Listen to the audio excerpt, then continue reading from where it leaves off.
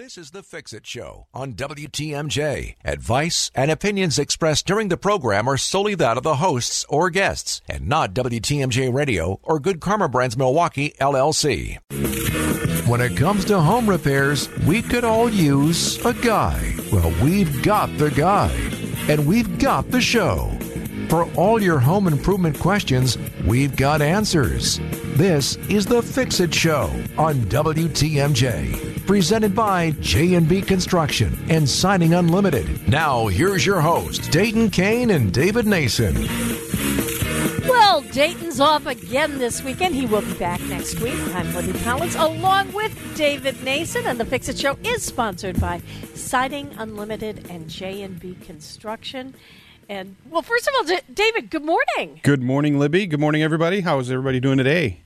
You know, I think people are doing a lot better. Yes. Because here in Milwaukee, of course, we didn't have groundhogs. We had penguins. Penguins.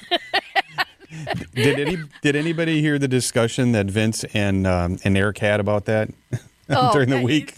Yeah. I mean, or they talked about it, and John and Greg talked about it. I think they came up with a great idea that we should have a rotating different animal every year at the zoo. What would be your animal that you would want to predict the weather?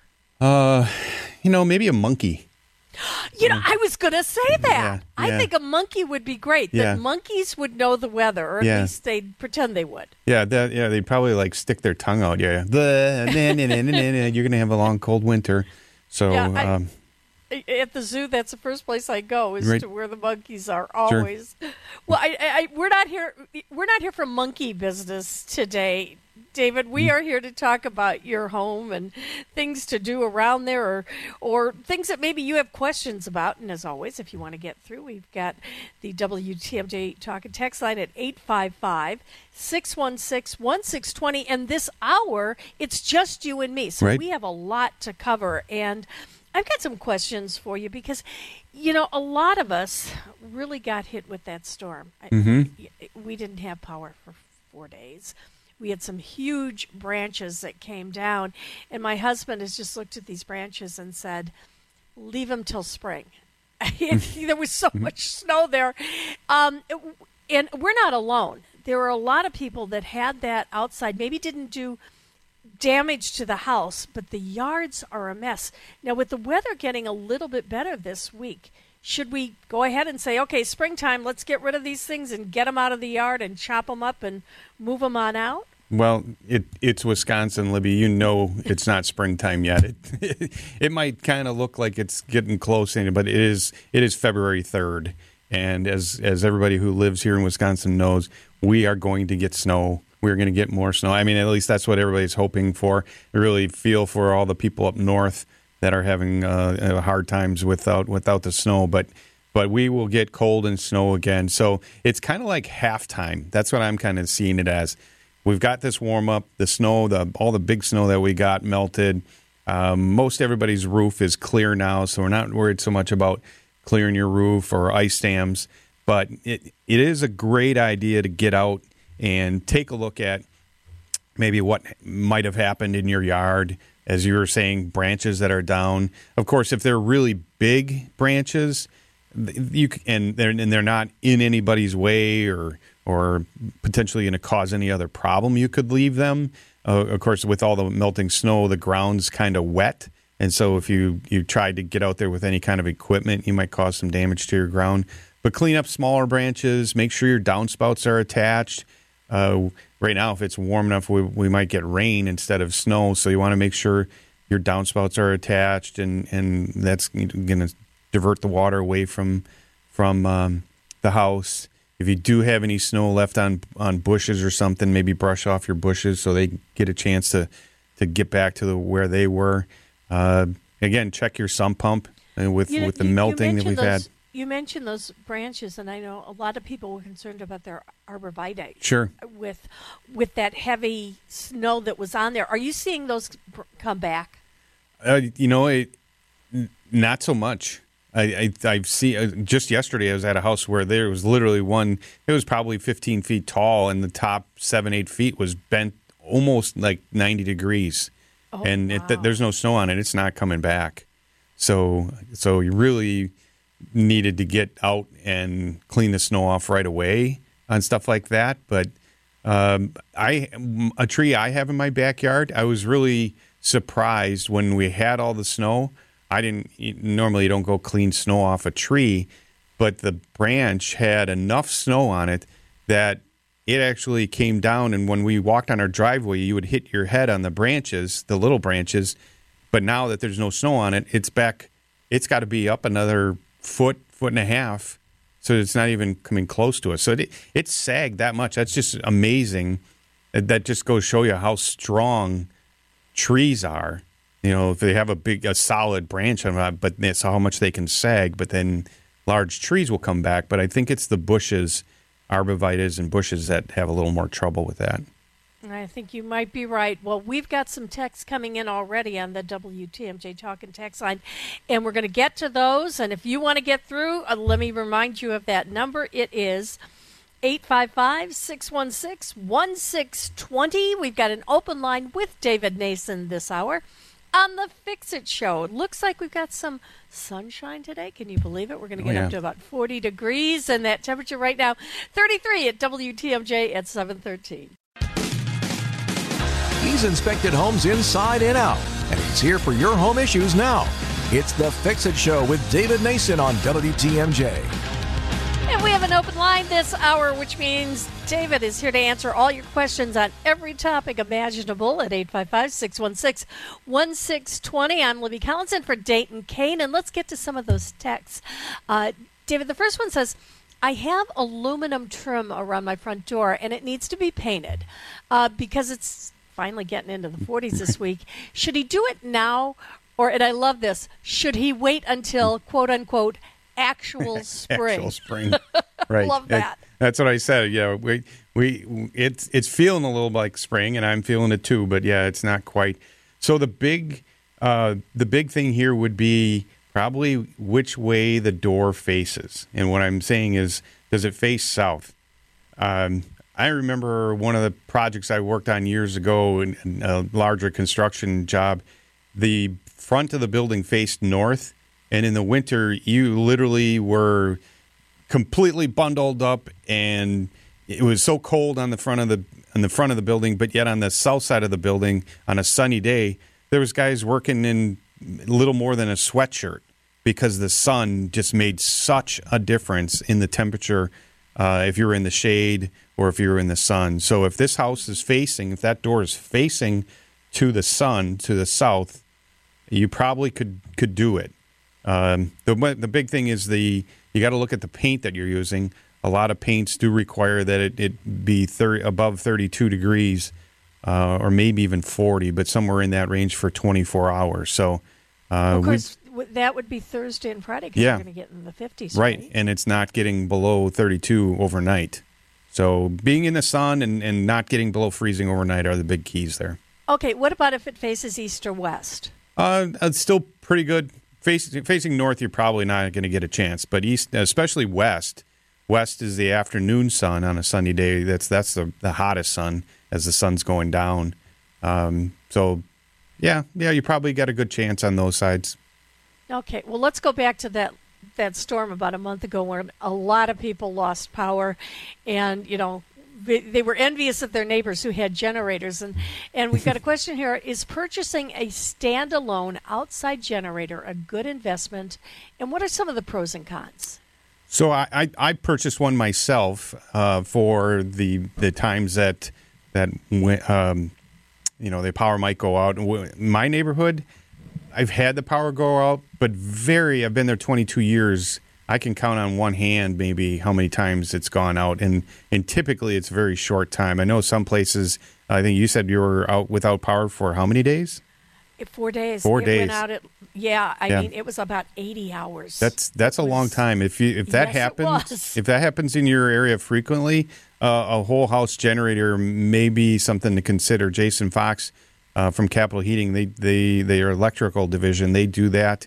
There's other companies that we've had on. Best Electric Services does that as well. But like I said, I bought one just because there's going to be times when you might need it. Now, if you have just a standalone generator, you have to understand that you can only just plug things into it.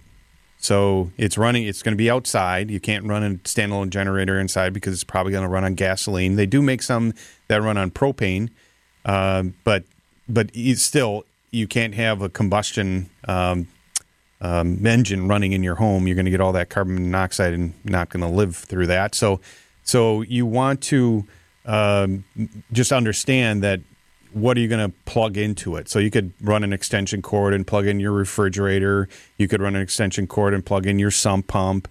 But most furnaces are installed so that they're, hardwired. They don't have an extension. They don't have a cord that you can plug into. Now, you could probably have an electrician do that for you. So where you have a switch on the side of your furnace, that could become a plug. So then you could plug that into your generator, but you just have to understand what you're going to be able to plug into. Plus, then the runtime as well. The one that's going to be a whole house generator is going to run on natural gas, so that's just going to run as long as you have natural gas service. But a standalone generator, you have to make sure you have enough gas on hand that you can keep filling it probably every 6-8 hours or so, whatever the capacity of your generator is running. And what are we talking about in as expense for generators? Because that's all over the place, isn't that? Right. It really does depend. Part of the reason I bought mine is I have to full disclosure. My sister works at Kohler, and so I took advantage of a Kohler family discount, and I got an incredible deal on a fairly high end portable generator.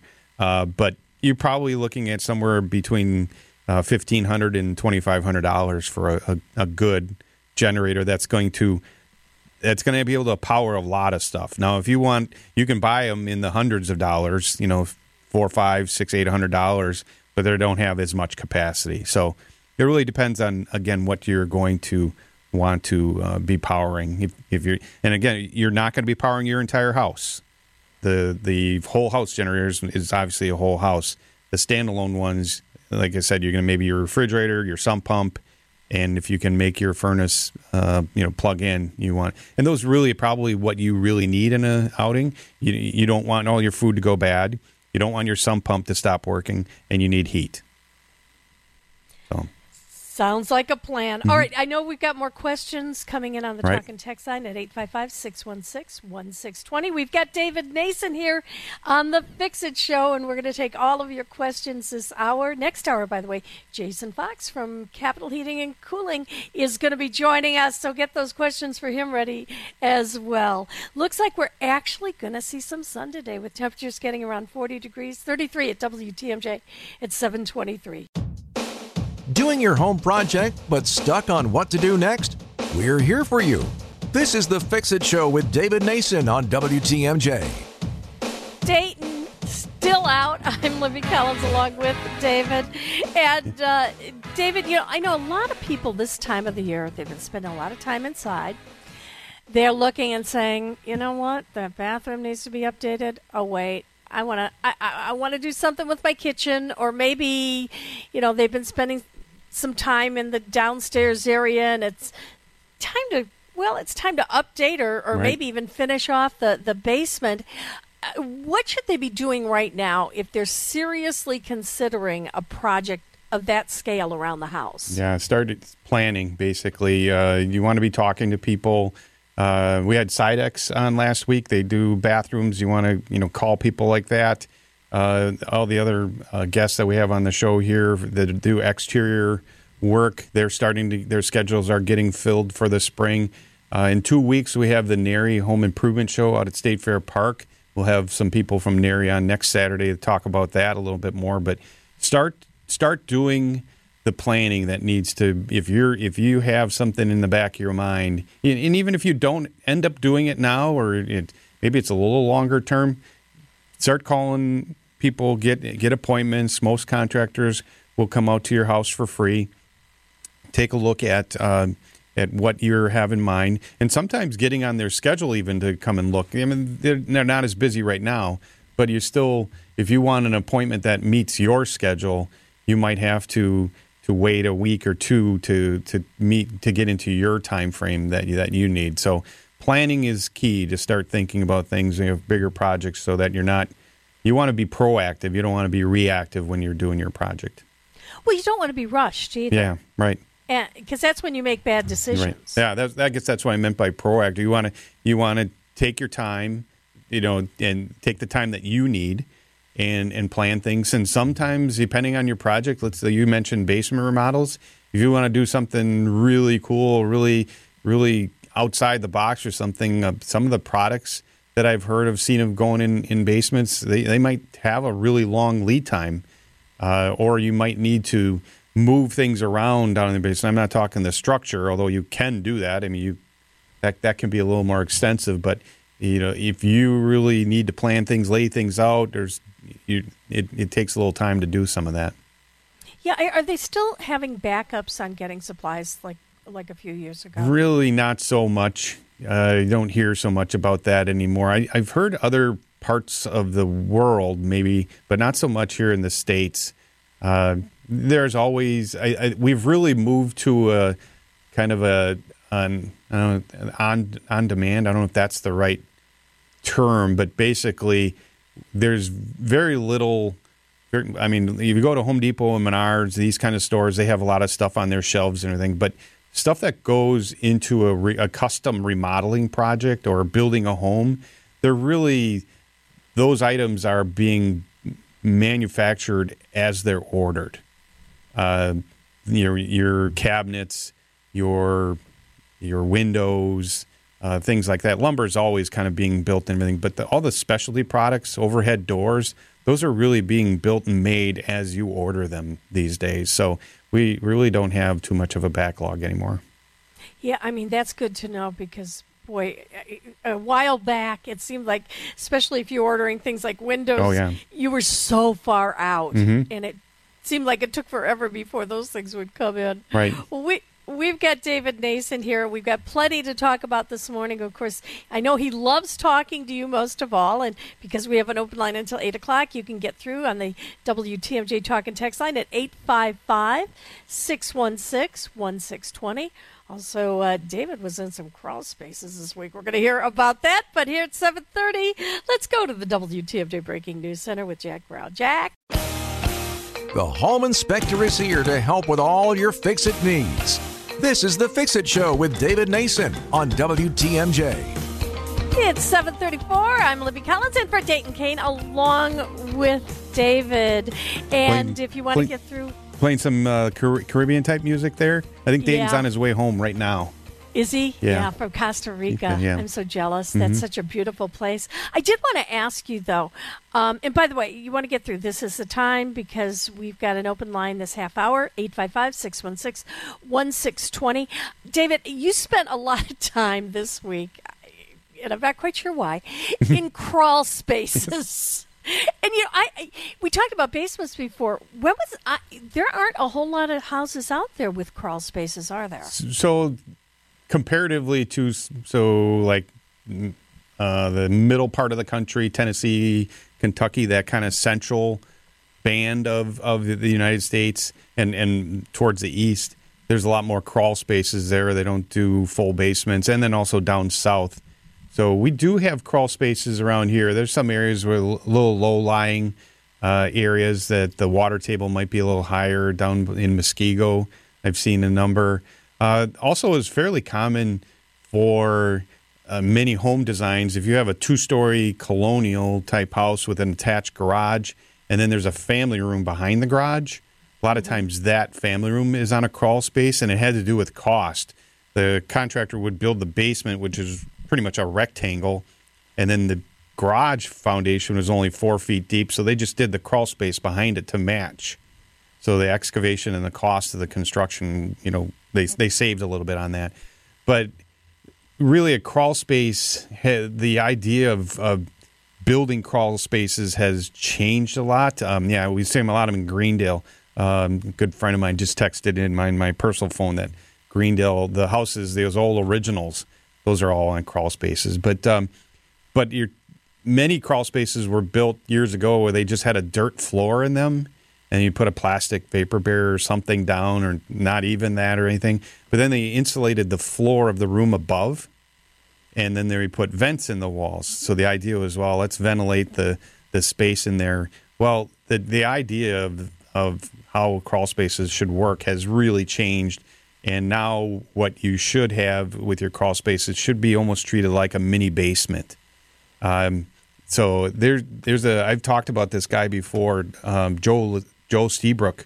He's a principal at Building Science Corporation. It's a company out west. This guy is the guru on cold weather construction.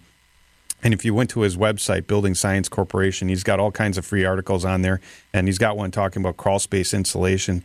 And we should really treat, like I said, the crawl space like a basement. You want to insulate the walls. You don't want to ventilate it to the outside. You actually want the air to exchange with your basement and not heat the floor. Not insulate the floor. But then that means you have to have a really good vapor barrier, preferably concrete on the crawl space floor, but at least a good vapor barrier to keep all that moisture and also a lot of times radon coming up from that crawl space floor. That's what I was going to say with the dirt. Isn't that the risk? If you just have a crawl space with dirt with a vapor barrier over it? At least around here, yes. That you could get a lot of radon coming up out of that floor. But they just can get really nasty if you close it up, if you have this access. If Dayton was here, he would tell you about it. When I inspected his house shortly after he bought it out in Brookfield, he's got a basement, but his house has been added onto a couple of times. He's got 2 crawl spaces, and there were the openings into them. They had screens over them, so you could look into them, but they were dirt floors and no real vapor barriers. I think his radon was a little high. I'm fairly certain it was. So he had a company come in. I don't remember who he used to come out, clean things up, and insulate them, put in a vapor barrier, and clean them up. And so that they're working much better, because that is a big area of heat loss. Jason, we're going to talk with Jason here in a little bit about heat loss, but that box sill, that's that space right underneath your floor and right above the foundation wall, that should be sealed up and insulated really well. Just about every new builder today is using the spray foam in there, but at least you want to have some fiberglass insulation in there to keep that from all that heat from leaving the house right there. All right, we've got some calls coming in. We've got some texts, all for David Nason. If you want to get through that, WTMJ Talk and Text line is open right now at 855-616-1620. It's going to be a little bit on the sunny side as the day goes on. We're going to get up to about 40 degrees, 33 at 7:40 at WTMJ. If you don't know what's wrong with your house, he's here to help. This is The Fix-It Show with David Nason on WTMJ. Well, David, we've got some calls coming in at 855-616-1620. So let's go to Cheryl in Berlin. And Cheryl, you've got a problem with your cabinets in your kitchen? No, 2 doors, a bathroom and kitchen door, and they keep closing by themselves. Is there anything that I can do? And I live alone.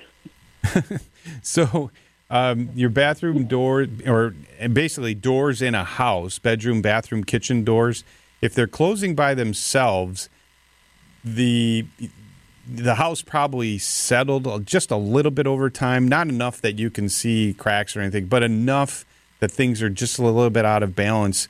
Probably the easiest way, and if you're living alone, you might need somebody to help you with this. The doors, the hinges have pins in them so that you can take the door off the hinges. So if you can take one pin out, probably the easiest would be the middle one. If you can tap that out. How do I go about doing that? Well, that's what I'm saying. You might need some help. You got to get a hammer and maybe a small screwdriver, and they usually go in from the top. So you go underneath and you tap that pin up and pull that pin out. So now you have the pin in your hand, and you want to go onto your basement floor or a concrete step or somewhere, probably, or if you have a workbench, and take a hammer and don't smash it, but hit the pin enough to just give it a little bit of a bend or maybe a ding in it. And what you want to try to do is you're trying to make more friction. So right now the door swings really easy. You want to have one of those pins have a little more friction so that it actually holds the door in place. Okay. And then this hasn't gone on a long time. It's just like the last couple months, all of a sudden, just very gradually. Then you have somebody living in the house with you. No, I'm kidding. That's terrible, David. No, but that's the best maybe a ghost. That's the best old carpenter trick that I heard, is to try to tap one of the pins to cause a little more friction so that they stay in place. Okay, Cheryl. So you need a carpenter, not a Ghostbuster. Right. Thanks for calling this morning. All right, David, we've got another question here. Somebody wants to know about water softeners. They've got a well and very hard water. And what do you suggest for them? So if you have a well and really hard water, they didn't say iron. But what I'm kind of reading between the lines there, maybe. So you might need an iron filter. And so that they work differently, an iron filter and a softener. Iron filters take the iron out of the water. And so places down near Muskego, the southern part of Waukesha County, have a lot more iron in the water than some other places. And then with softeners, probably the biggest difference is whether you have a 2-tank or a 1-tank softener. And it gets really into the science about how water is softened, which I always kind of explain to people that it's magic. It's in your house. There's two things that are magic, I think: water softeners and air conditioners. Because water softeners, you're running water through this tank and everything, and the water is soft. It takes out the hardness. Well, there's a whole lot of science to how the sodium breaks down the ions in the water and such. With air conditioning, you got a thing outside that has 2 copper pipes attached to it, and you get cold air in your house. So we'll talk about that more next hour with Jason Fox. But really, you talk to companies like Softwater in Waukesha. They offer that Kinetico system, which is the 2-tank system. They can also offer the 1-tank system, but also Guthrie and Fry does water softeners. So it's a good idea to give them a call, have them explain their system, what they do for you. There's going to be a difference in cost and really what you're looking for in the quality of your water. Yeah, it definitely makes a difference to have one, though, if you've got that really high iron count. All right, Exactly. Let's go to another question. David, here's a couple. They're both in their 80s, and, well, she unfortunately is having some trouble climbing those basement stairs to do the laundry. So they're thinking about installing a ventless washer-dryer all in one unit in one of the empty bedrooms. Can you comment on the feasibility of doing this? And by the way, I do have, we've got a condo, which has very limited space, and I have an all-in-one washer-dryer. It was the best thing I ever got. Right. I mean, if you're not doing a lot of laundry, those things are amazing. So what you're talking about, and correct me if I'm wrong, you're talking about a dryer. Of course, a washing machine, you just need water and a drain. You need hot and cold water supplies and a drain. And most plumbing water lines, the plumber can run just about anywhere because they're under pressure. Drains, the drain has to drain down, so you got to have a closet or something where you can get to all that.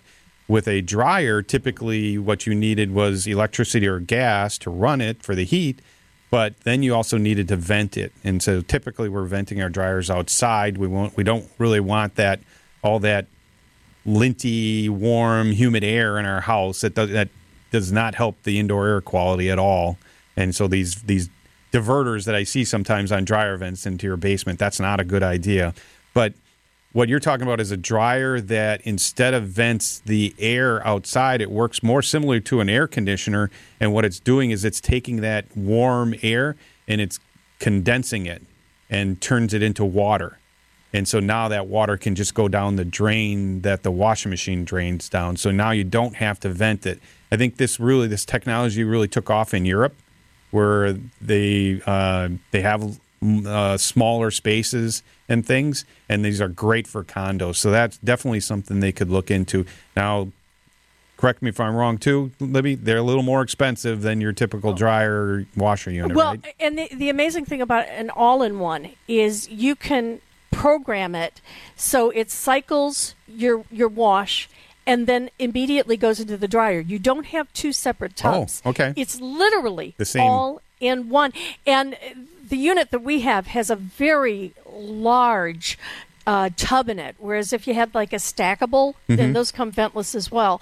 You can't fit anything in here. But I could do bedding in this. It's so big. And I mean, I've had it for years, and it's really amazing. It's something, if you have limited space, that you want to look into. And I understand that they're getting, they're getting even more efficient than they used to be. But yeah, I'm a big believer in those if you've got just a little bit of room. I agree. All right, it is 7:50. We've got David Nason here. A few more minutes left on our open line portion of the show. And then coming up next hour, Jason Fox from Capital Heating, Cooling, and Electric is going to be joining us on the Fix It Show. It looks like we're going to see some sun today. Hey, by the end of the week, we're going to be in the 50s. Today looks like we're going to touch 40. We've got 33 degrees at 7:51 on WTMJ. WTMJ, W277CV, and WKTI HD2 Milwaukee. From the Annex Wealth Management Studios, this is News Radio WTMJ, a Good Karma brand station. Your own personal handyman. This is the Fix It Show with David Nason on WTMJ. Dayton Kane off. I'm Libby Collins along with David. And David, I know one of the most common questions that you get as a home inspector is, how can I become one? And what kind of training does it take to become a home inspector in the state of Wisconsin? Absolutely. Well, not everybody gets to have the incredible advantage that I had and work directly with Tom Feza. I was very blessed back in 2013 to meet with Tom and has been my mentor. And I actually just talked to him yesterday for a little bit, so I check in with him a lot. But in 2021, the state of Wisconsin passed legislation that it is required to have to take I can't remember, 48 hours? No, it's got to be more than that. 40 hours. No, I don't remember the exact number. Sorry about that. But you have to take a class to become a home inspector now. And so WAHI, which is the Wisconsin Association of Home Inspectors, here, which is really the organization that focuses on Wisconsin and our standards that we have to follow for a home inspection. And by the way, I'm the president of the organization right now. We put on a class twice a year, and our next one is coming up the first week of March. It's going to be out in Madison. You can go to our website, wahigroup.com, and learn more about it. Great class. The two teachers that put it on have been instructing home inspections for years, so they're very knowledgeable. And the neat thing about it is the last 2 days, Thursday and Friday, are on site at a home. So you got 3 days of class and then 2 days where you're at a house with other inspectors, with the instructors. I usually volunteer for this, where we go around, we take the new students, and we go through the house, and this is how we inspect. This is what we look for. So it's a great opportunity. It is a great profession. It's served me very well. I enjoy it. I see so many different things, so many different houses. You don't have to have the extensive background in construction that I have, but it's good to have some kind of familiarity with a trade or something. And like I said, it's a really good opportunity. The market is going to come back this year. We are down on the number of home inspectors in Wisconsin from 2020, pre-COVID kind of thing. We really dropped off, but it's a lot. It is a lot of fun. The camaraderie too in the association in that industry is great as well. And I know the last time we talked about this, we didn't get to this question on the air. Somebody wants to know: do you have to be physically able to like climb up on roofs and things like that? So you do not. Our standards do not require us to go on a roof. Actually physically go on a roof. I am still of the opinion if there's a roof that I can safely walk on, I will walk on it. Drone technology is incredible, and a lot of people are using that. I will probably invest in one in the near future as I maybe get a little more in my age, but I am still getting on roofs. You do need to go up on ladders. You do need to go in the attic. Well, again, we don't have to go in the attic, but you have to get up on the ladder and at least look in the attic. So you got to be physically fit for this job. Yeah, you really do. But you know what? If you could maybe team up with somebody. There's multi-inspector firms where you actually team up with somebody. Maybe you got somebody who's a little older and knowledgeable about things in construction. Right. And you got a younger person who's really wanting to learn. You both get into the industry. The younger person's doing the physical things, getting on the roof, and you're working as a team, and that can be really helpful. Well, we'll talk about this at another time because next hour we've got Jason Fox from Capital Heating and Cooling and Electric joining us on The Fix-It Show. And The Fix-It Show is sponsored by Siding Unlimited and J&B Construction. This has been The Fix-It Show on WTMJ, presented by J&B Construction and Siding Unlimited. Advice and opinions expressed during the program are solely that of the hosts or guests, and not WTMJ Radio or Good Karma Brands Milwaukee, LLC.